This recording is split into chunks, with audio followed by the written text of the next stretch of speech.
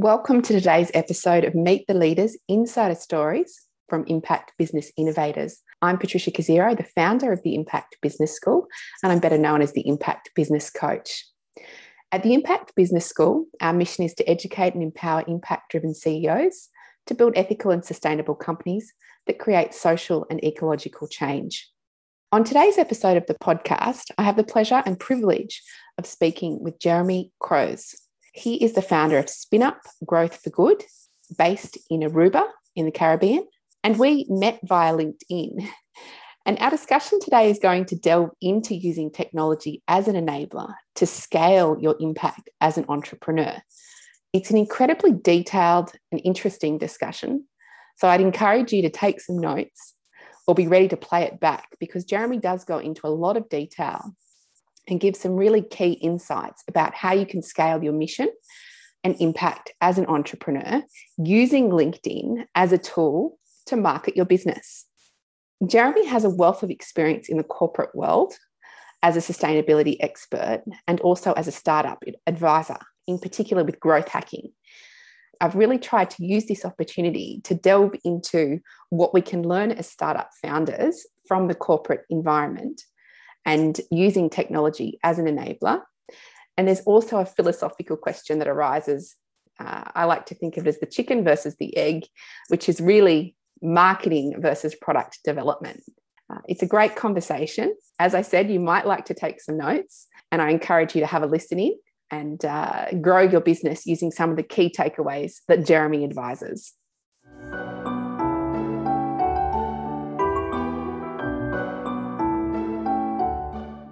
Jeremy, thank you for joining me today on Meet the Leaders Insider Stories with Impact Business Innovators. It's a pleasure to have you here from Aruba.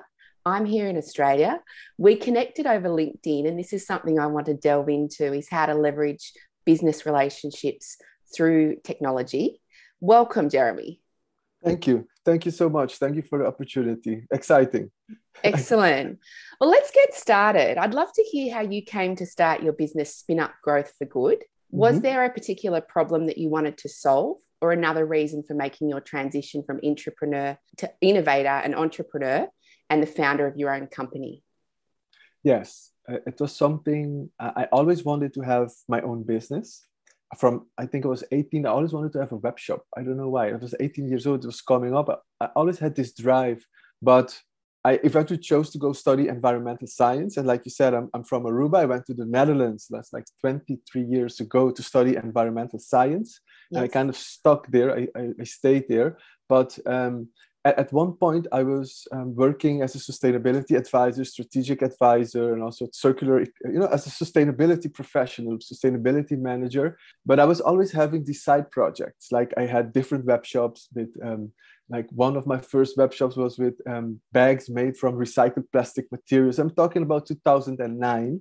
And, yes, all these kind of like eco products that started to came up. I found this very interesting. So I started, how do you build a website? How do you attract people to the website? And then that didn't work, but that's okay, because I learned tons of new stuff on how to do things. And then it just kept on getting bigger. Another product, got to learn again. Okay, that's not what the market wants, the product, and learning by iterations, etc.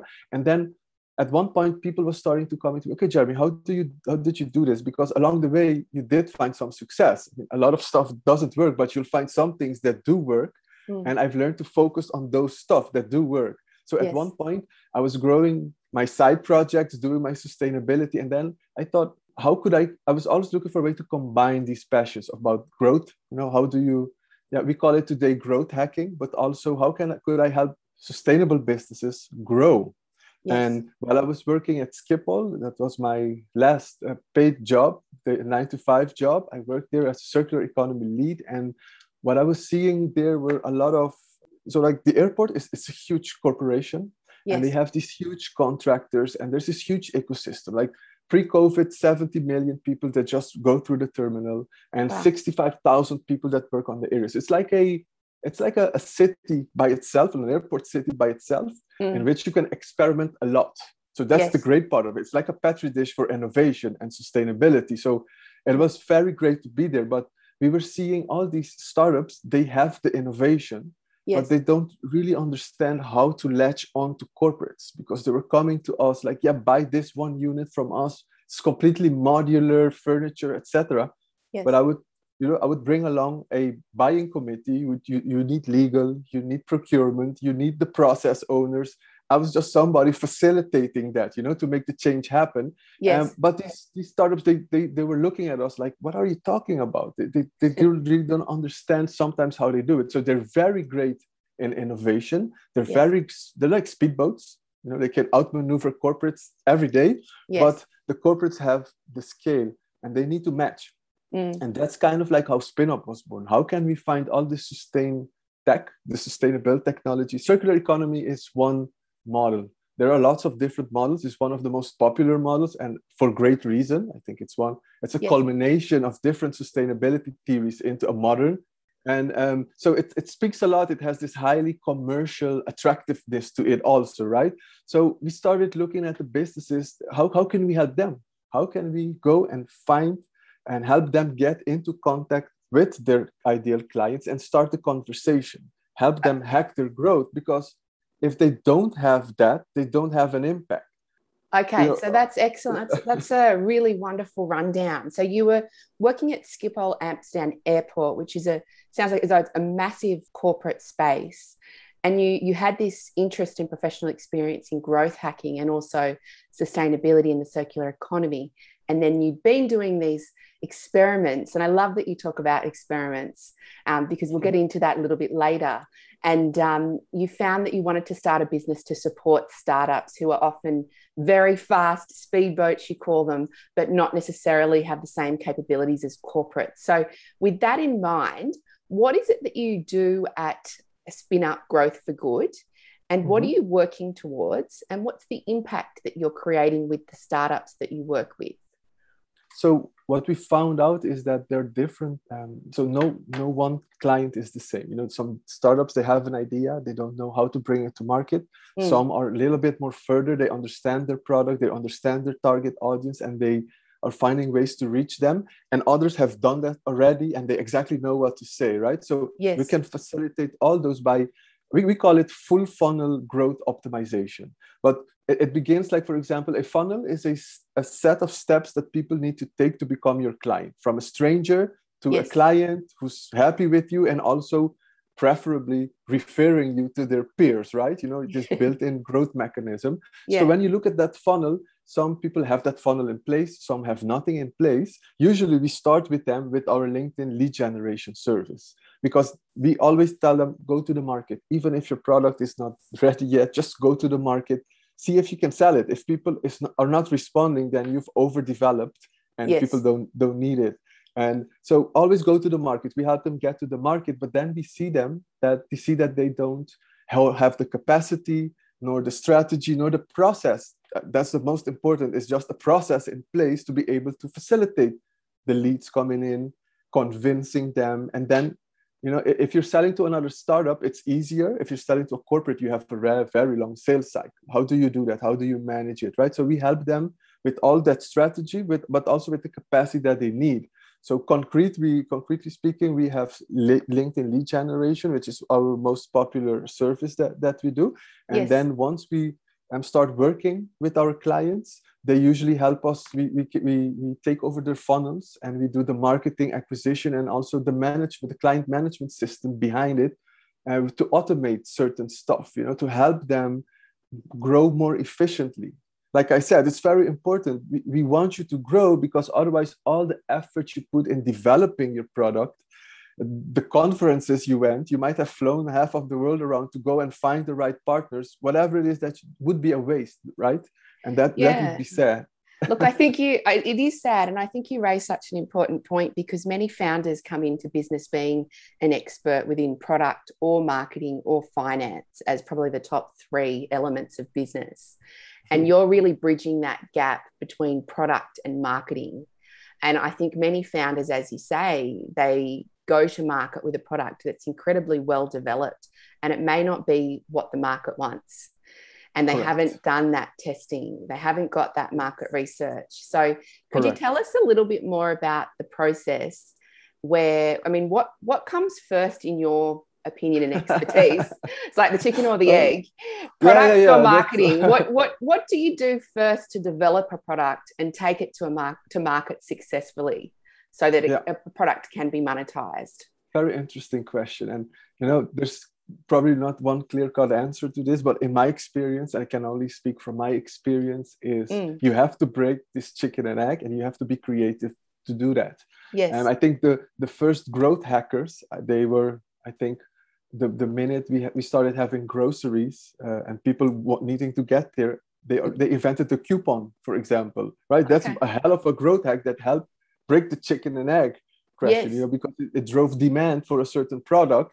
And then the grocer would say, no, I don't have it, but that would be an incentive for him to go get it, right? So it helped way back then. It was already taken into effect to bridge product and market, which comes first. I think the best way to start is to find an audience with a need. Mm-hmm. I mean, sometimes when you're active in a certain domain or certain industry, you will see some pain points, something that's not going fast enough, or people are getting frustrated, or there's just not a better solution, something that, there's a need there. Go find, if you can find an audience, find what it is that they want, and then give it to them. It's really that easy, but in concept, right? In practice, I see too many people fall in love with their darlings, Absolutely. Falling in love with the idea. Correct. And then you overdevelop, and then you keep thinking it's this, it's that, no, it's what, and you just keep on going while you should have already cut your loss and redesign something, or take some time to reiterate and come again. Because if you have ambition, you'll come again. Absolutely. It's the passion that drives founders, that's for sure. Yeah. So on a really practical note, when you talk about finding an audience and taking something to them, what is this skeleton in its most practical form? Is it like a concept presentation, or like what's the simplest way to take to an audience your concept for a product and build it out with their consultation and input? Good question. Yeah. So what I would do, what I did is also, I started with Spin Up, is who is it that I would like to help? Who is it that I can understand and help? Mm-hmm. What gives me an advantage over other people? For example, I have a sustainability background and I got into the commercialization. There's a lot of people from marketing now starting into sustainability, just because it's an opportunity. I think that's great. We need that also.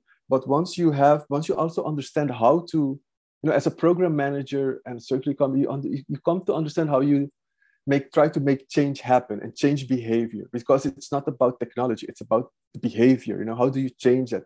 How do you get that further? And then I'm understanding very well. So what I would like to delve into, just to come back to something you mentioned earlier about having been the circular economy lead at Schiphol Airport and working in this corporate innovation environment versus working in a startup environment, from your own experience in the startups that you work with, how does that differ? So what sort of resources, obviously we associate corporates with having a lot of resources, but startups can work at high speed and they can move very quickly. What are the main sort of differences between the corporate and the startup environment and that ability to innovate? So I think we touched upon that a little bit. So we see the differences, I think, is in adoption. Yes. A startup can adopt a new technology or a new platform very easily because they have little to no installed base. Yes. And their risks are smaller when you look at the corporate. So the corporate is geared towards stability, 3 to 5% growth every year, and keep it like it is. So in the core of stuff, management doesn't really have a really good incentive for change, because it will affect their bonuses. It can affect everything, right? So while you go out there, you need to put a lot more effort in, like, for example, if the founder is convinced of the sustainability technology, it's there tomorrow. If you want to go to a huge department that has like a budget of a small Caribbean island just to do asset maintenance, for example, then it's a different game that you have to play. Then it's about understanding processes. It's about understanding where the decisions are made, the decision makers, the influencers of those decision makers. When do they need what information so that you can deliver it? It's about facilitating the decision making. Yes. And in this decision making, money is not always the driver. It's the benefits that can be the driver, because a benefit does not always translate into euro or Australian dollar. It also translates into cleaner air. Try to put a price on that. We did try to put a price on that, but that's always subjective, right? So it takes a much more long-term approach of understanding the system, understanding the culture, what drives the people, the company, and also activating other leaders so that everybody can see that they are a leader, that they can do something. And once you do that, then you'll see momentum throughout different departments, because I can go to a department, I can sell them this concept of sustainability, circular economy, tell them how they will be more resilient against commodity price fluctuations, an example, to be able to have a future, in a couple of, because if you build an asset like a built environment, it will stand for 20 years, right? But what will you do after this 20 years? If you think about that right now, it gives you options, right? So if you can make that attractive for them, they have a business case. And then it becomes, how do you cascade that business case from a strategy level up onto the directors, up onto middle management, up onto the operation? So that's a huge undertaking. So you understand how many effort is going in there just to make it change. And a startup can say, no, tomorrow we'll switch to this technology and we're done. Yes. So it's a really good point. So how do you think startups who often just don't have all of the teams built out yet, they don't have that in terms of talent, they don't have that resource, how can a small startup start to implement circular economy principles and sustainability into their business model when they don't have all of that so-called manpower? I think the design question should always stem from a need. Yes. Form follows function. Yes. Right? So if you found something that is a better alternative, just don't go build something because it's circular. No. People are not just going to drop everything. So you have to come with a better system. So if you have a better system, people will listen to you. So let's say you want to create an alternative for throwaway. You want to do something about a very difficult industry to break in. Is, for example, fashion. Yes. A lot of people start to say, well, you know what? We're going to change it from organic cotton to organic cotton. And then, we're starting there, and then we can do it. I've met a lot of persons that try to create a circular fashion brand. Yes. And almost none of them still exist because they just wanted to change something just to make it as an alternative. I think that you should come with a whole different, your system should be better than what it is. And when you're designing this system, you can use circular economy principles to design. You can use any principle that you want to design it. Yes. But just build a better system. So when people start using the system, it makes their lives better, and you can tell them, by the way, your impact is lower if you compare it to other alternatives. I think that's the best way, because if you expect everybody to be educated on this theme and really understand why they should change their behavior, that's not going to happen. It's just too broad, and there's not enough marketing budget in this whole world to convince everybody. Just like we are trapped in an unsustainable system, we should be trapped in a sustainable system. What do you mean by that? So look at around you. For example, you get your energy from your local energy supplier. If it's coal, it's coal. You cannot change that. Sure. Right? You're trapped in a certain structure. And you would like to recycle your waste. If there's no collection points in your area, you cannot recycle it, no matter how good your intentions are. So you're stuck basically in an unsustainable structure around you. Okay. In which this is what I mean. So, and this is where do you feel that those circular fashion startups that you're talking about, they failed because they were within this system and they weren't well understood within the environment? Is that what you mean? I think they also didn't really understand that just by taking a product, putting in a green label on it, it's not going to be a better alternative. It might be a better alternative on paper, but it's not something that will, how do you say, that people will stop everything and tell you, here's my money, give it to me. It doesn't work like that. And it's a very difficult industry, but I see it also across different other solutions through manufacturing of furniture. Yes. assets, real estate, systems, energy systems, etc., etc. It goes through all of these industries. It should be a better system.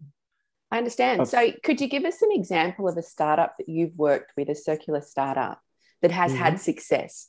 What have they done really well in that process and working within the system that's seen them had success commercially, but also with their sustainability initiatives? That's difficult to see for me right now because I haven't thought about it very clear, but I look at my own clients that we have. Yeah, perfect. It's a consultancy company and they offer change management. Yes. And we started working with them, and they are also a startup. Yes. They had this notion about, okay, how are we going to go to the market? This is what we want. This is what we want to sell. They developed the product weeks and months. They developed the product just by themselves. Yes. And then they got the chance to go to market and to test their assumptions. We helped them through LinkedIn to get them into conversations. We're doing the LinkedIn lead gen. They were getting the calls. They were starting to talk with them. And then in the beginning, they started seeing that nobody was responding to them because we wanted to test their initial thoughts, right? So sure. And they went in and they tried to, sell a big program. As a consultancy, if you come in, they don't know you. You cannot sell like a 30K to 50K program. They just don't know you. It doesn't work like that. There's a much longer sales cycle. So then we told them, we looked at the situations. We told them, why don't we just start listening to them better? Okay. What do they want? What is it that they need? Yes. And then on the spot, you'll have to react and develop your product. Okay, I love it. Literally on a sales call. Literally on a call. What is it? Because you know what you can do. And if you have just a notion, we can help you with change management in your company. That's a big platform already, right? Yeah. Within that change platform, they could tell you, we need help reporting because we don't know how to measure our results. And they could tell you, well, we need individual sessions for different departments. You never know what they tell you. And assuming that they already will tell you, yes, here's your program, come and do it for 50K, here's the keys. Yes. That will never happen. So this is what they started doing. And it was really great to see how then they moved very quickly to people were, responding back to that question. They were getting the data. They were going back to the drawing board and changing their business model canvas, like every startup founder uses these days, right? They absolutely. Go and they try to paint a business model canvas, but it's based on assumptions. And most of them are assumptions that you only get to really test when you go to the market.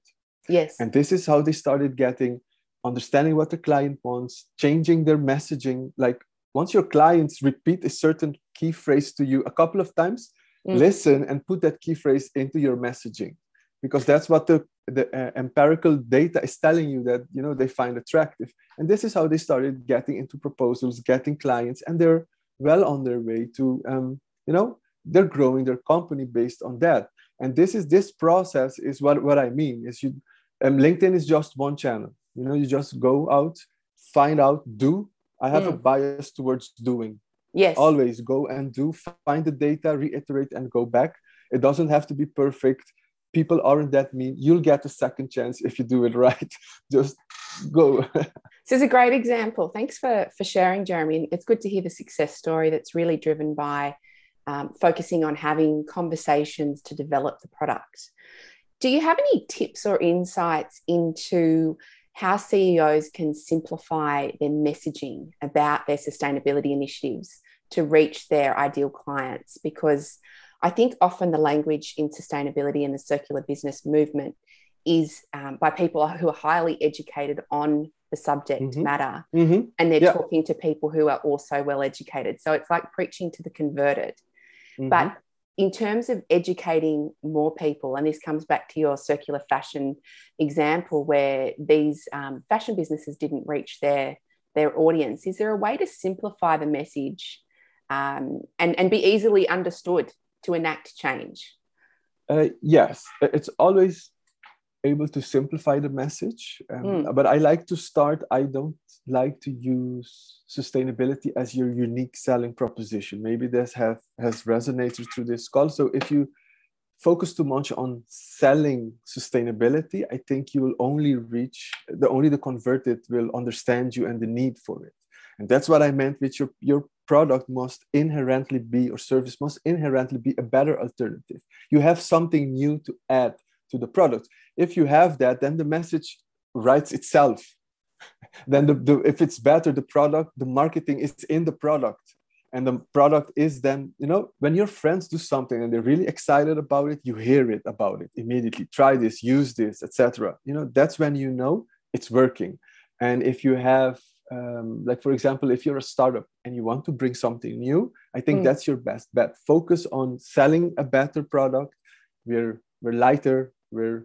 Hopefully you can do it at the same cost level, because that's one issue, the price point. There's no economies of scale, for example, in circular products a lot yet, anywhere you go in the world. So it's practically impossible to have a complete circular product yet. But never mind, go out, do it, tell people about it, but tell them by the way, it's also good, not like lead with that, buy this, it's completely sustainable, etc., etc. That's very important, I think, but that's not what drives people initially. No. Initially, they want to know what's in it for them.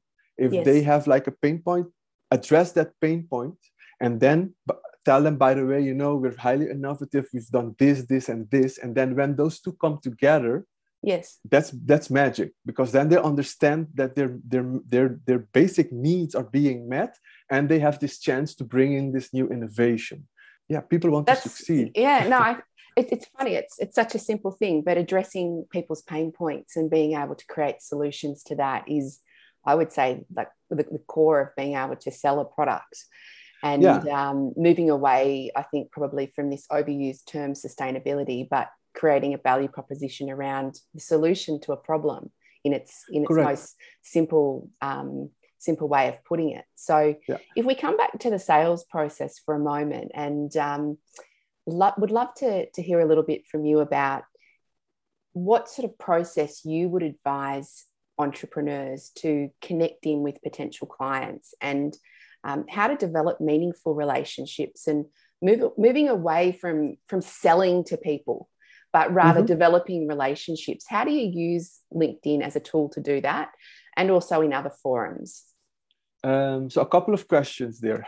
Yeah. The first question is, well, what would I advise? I would advise to look at your audience. Always go from your audience and their needs and what they need. If your audience is more B2C, find a relevant channel. For example, LinkedIn is not that great for B2C, or Facebook is way better, or Instagram for that. So you should try to look. First, you have to find a channel that makes sense, right? And once you have one channel, focus on that channel.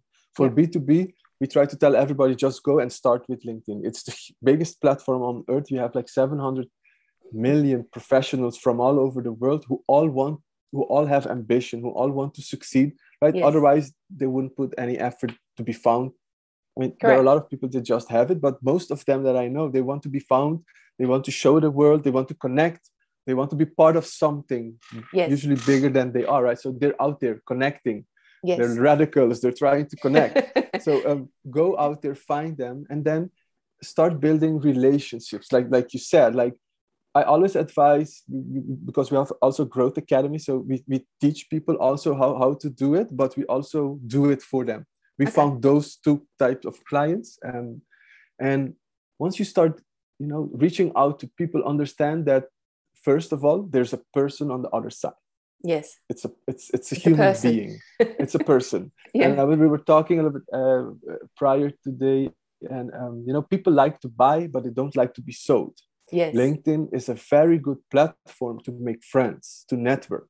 Yes. Because people understand what networking is. You put effort in your network so that once you need help, you can source your network, right? Yes. Because once you need help and you go and find it, it's not going to work because you haven't put any effort in helping others. To nurturing that relationship.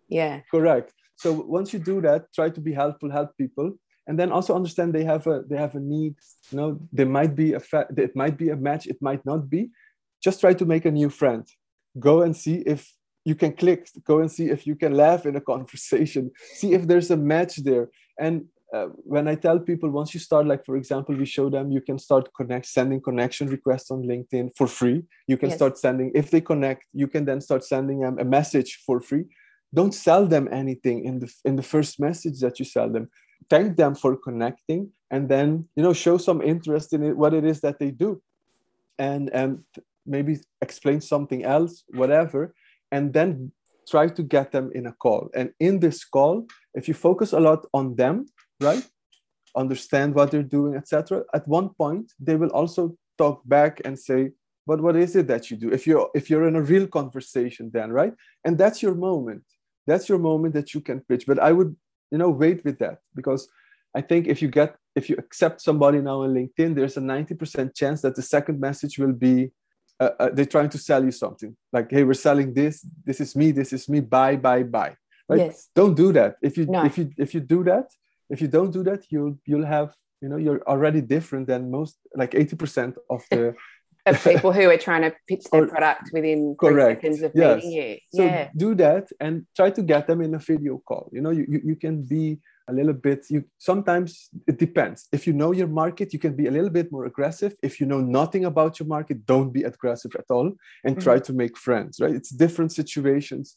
And I'm going now from, if you know nothing, right? You know nothing about your market, you're getting in, start conversations, tell them what it is that you do. If they find it interesting, tell them, great, can we move this conversation over to a Zoom call, for example? Because, I'd like it talks much easier. And this is the point where you can go and be a little bit more aggressive in what it is that you do, and listen to them. And if it's a match, offer it. If it's not a match, ask them how they need help. You might be able to help them. You might not be able to help them, but you might be able to help somebody else get a new client, which then works for your network.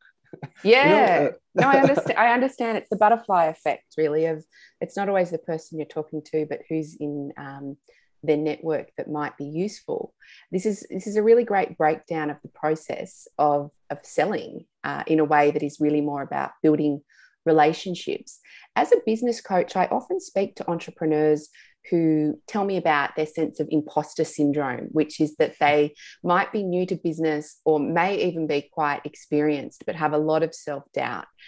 For any of our listeners who have that sense of imposter syndrome, do you have any tips on approaching everything that you just described in terms of building the relationship through LinkedIn?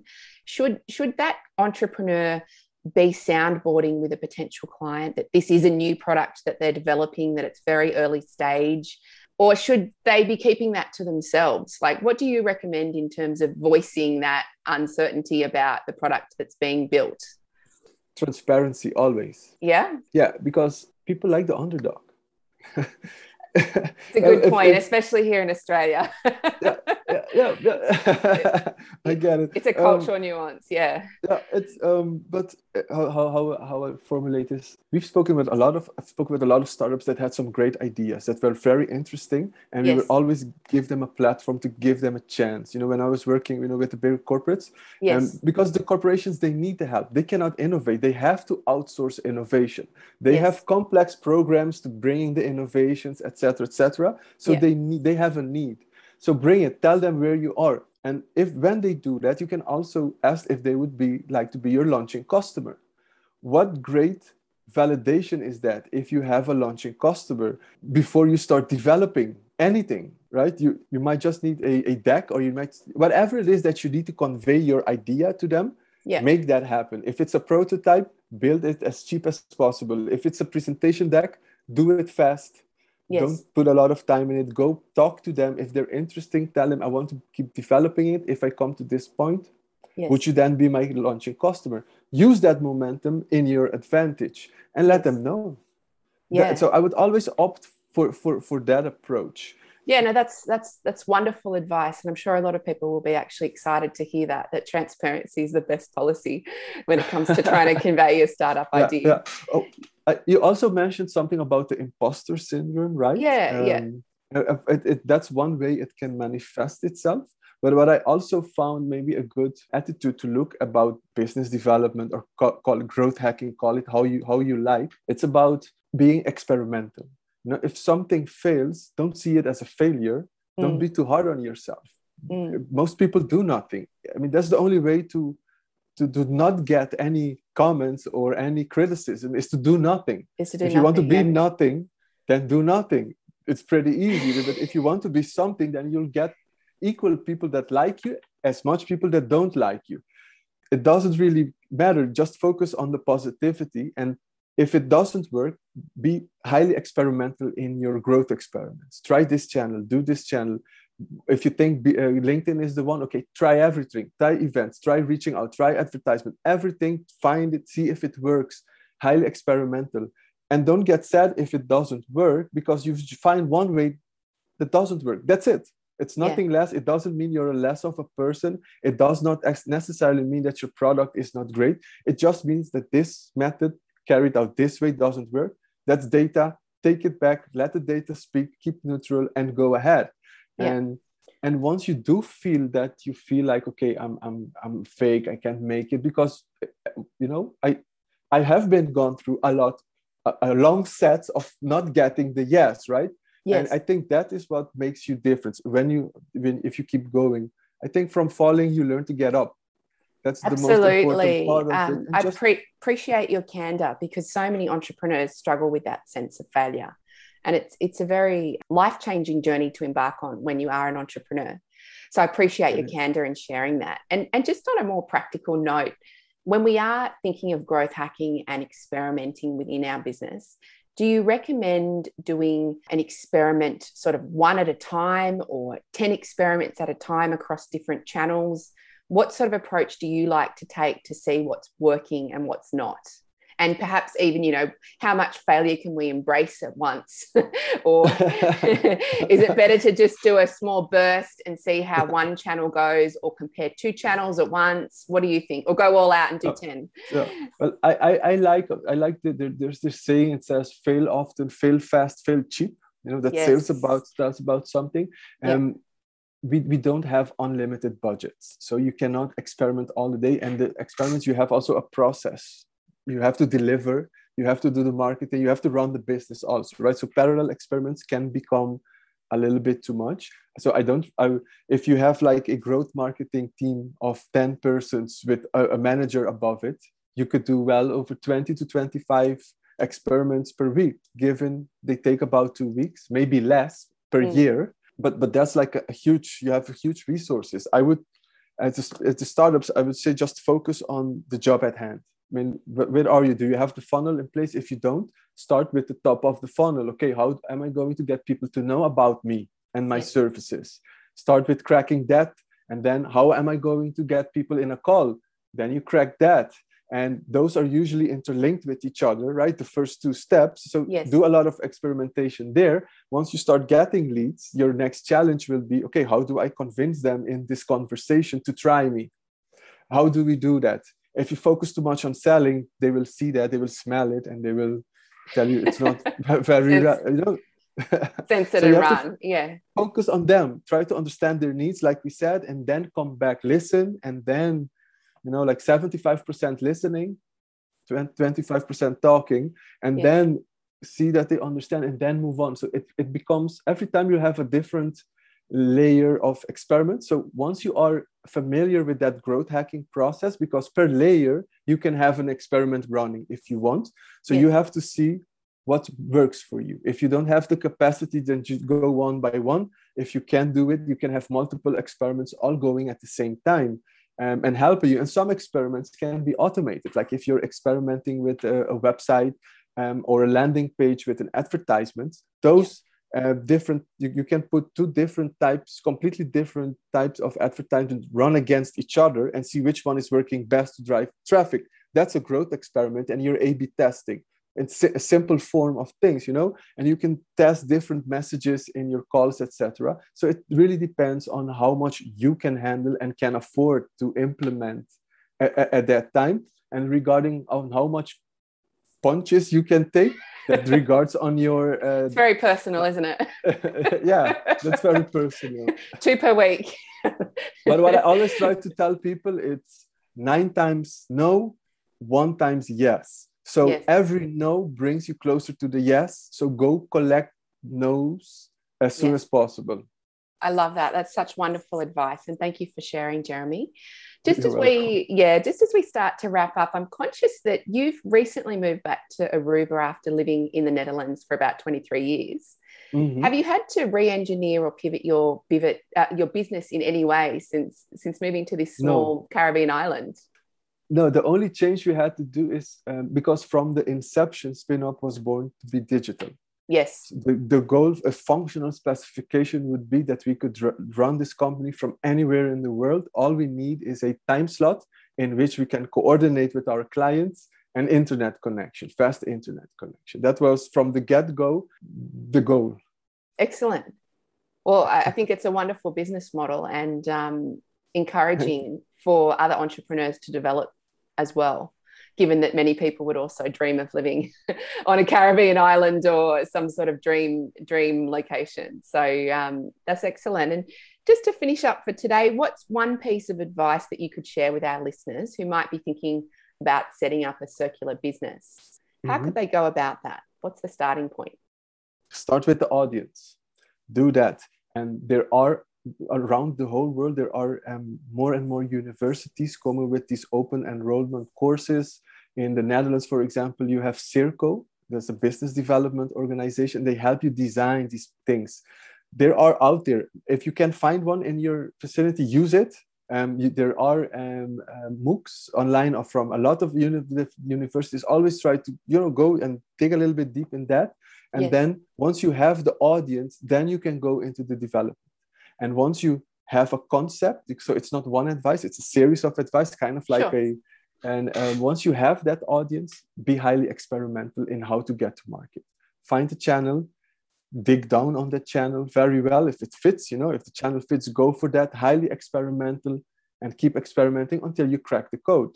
At one point, when you see it's not working, people are not responding to your messaging, to your value proposition, be aware that you have to cut loose at one point. Doesn't matter. Don't be fear. It's okay. Everybody fails. Everybody has to fail before they start to understand how the game really works. Yes. Don't worry about it. Keep going. Excellent. Well, thank you so much, Jeremy. I love this analogy of cracking the code, and in particular, your focus on actually overcoming failure through experimentation till you reach that magic spot and connecting in with an audience.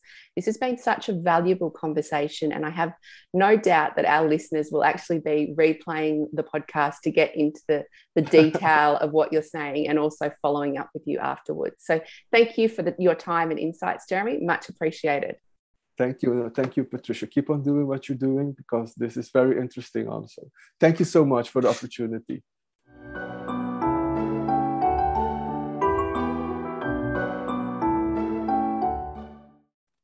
So I'm curious what your key takeaways were from this interview.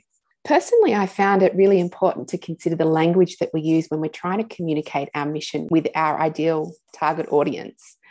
And there's some great points in here to really rethink how we frame sustainability and the language that we use to actually really get to the crux of a client's problem rather than what we think we need to say to involve them in the movement of sustainability.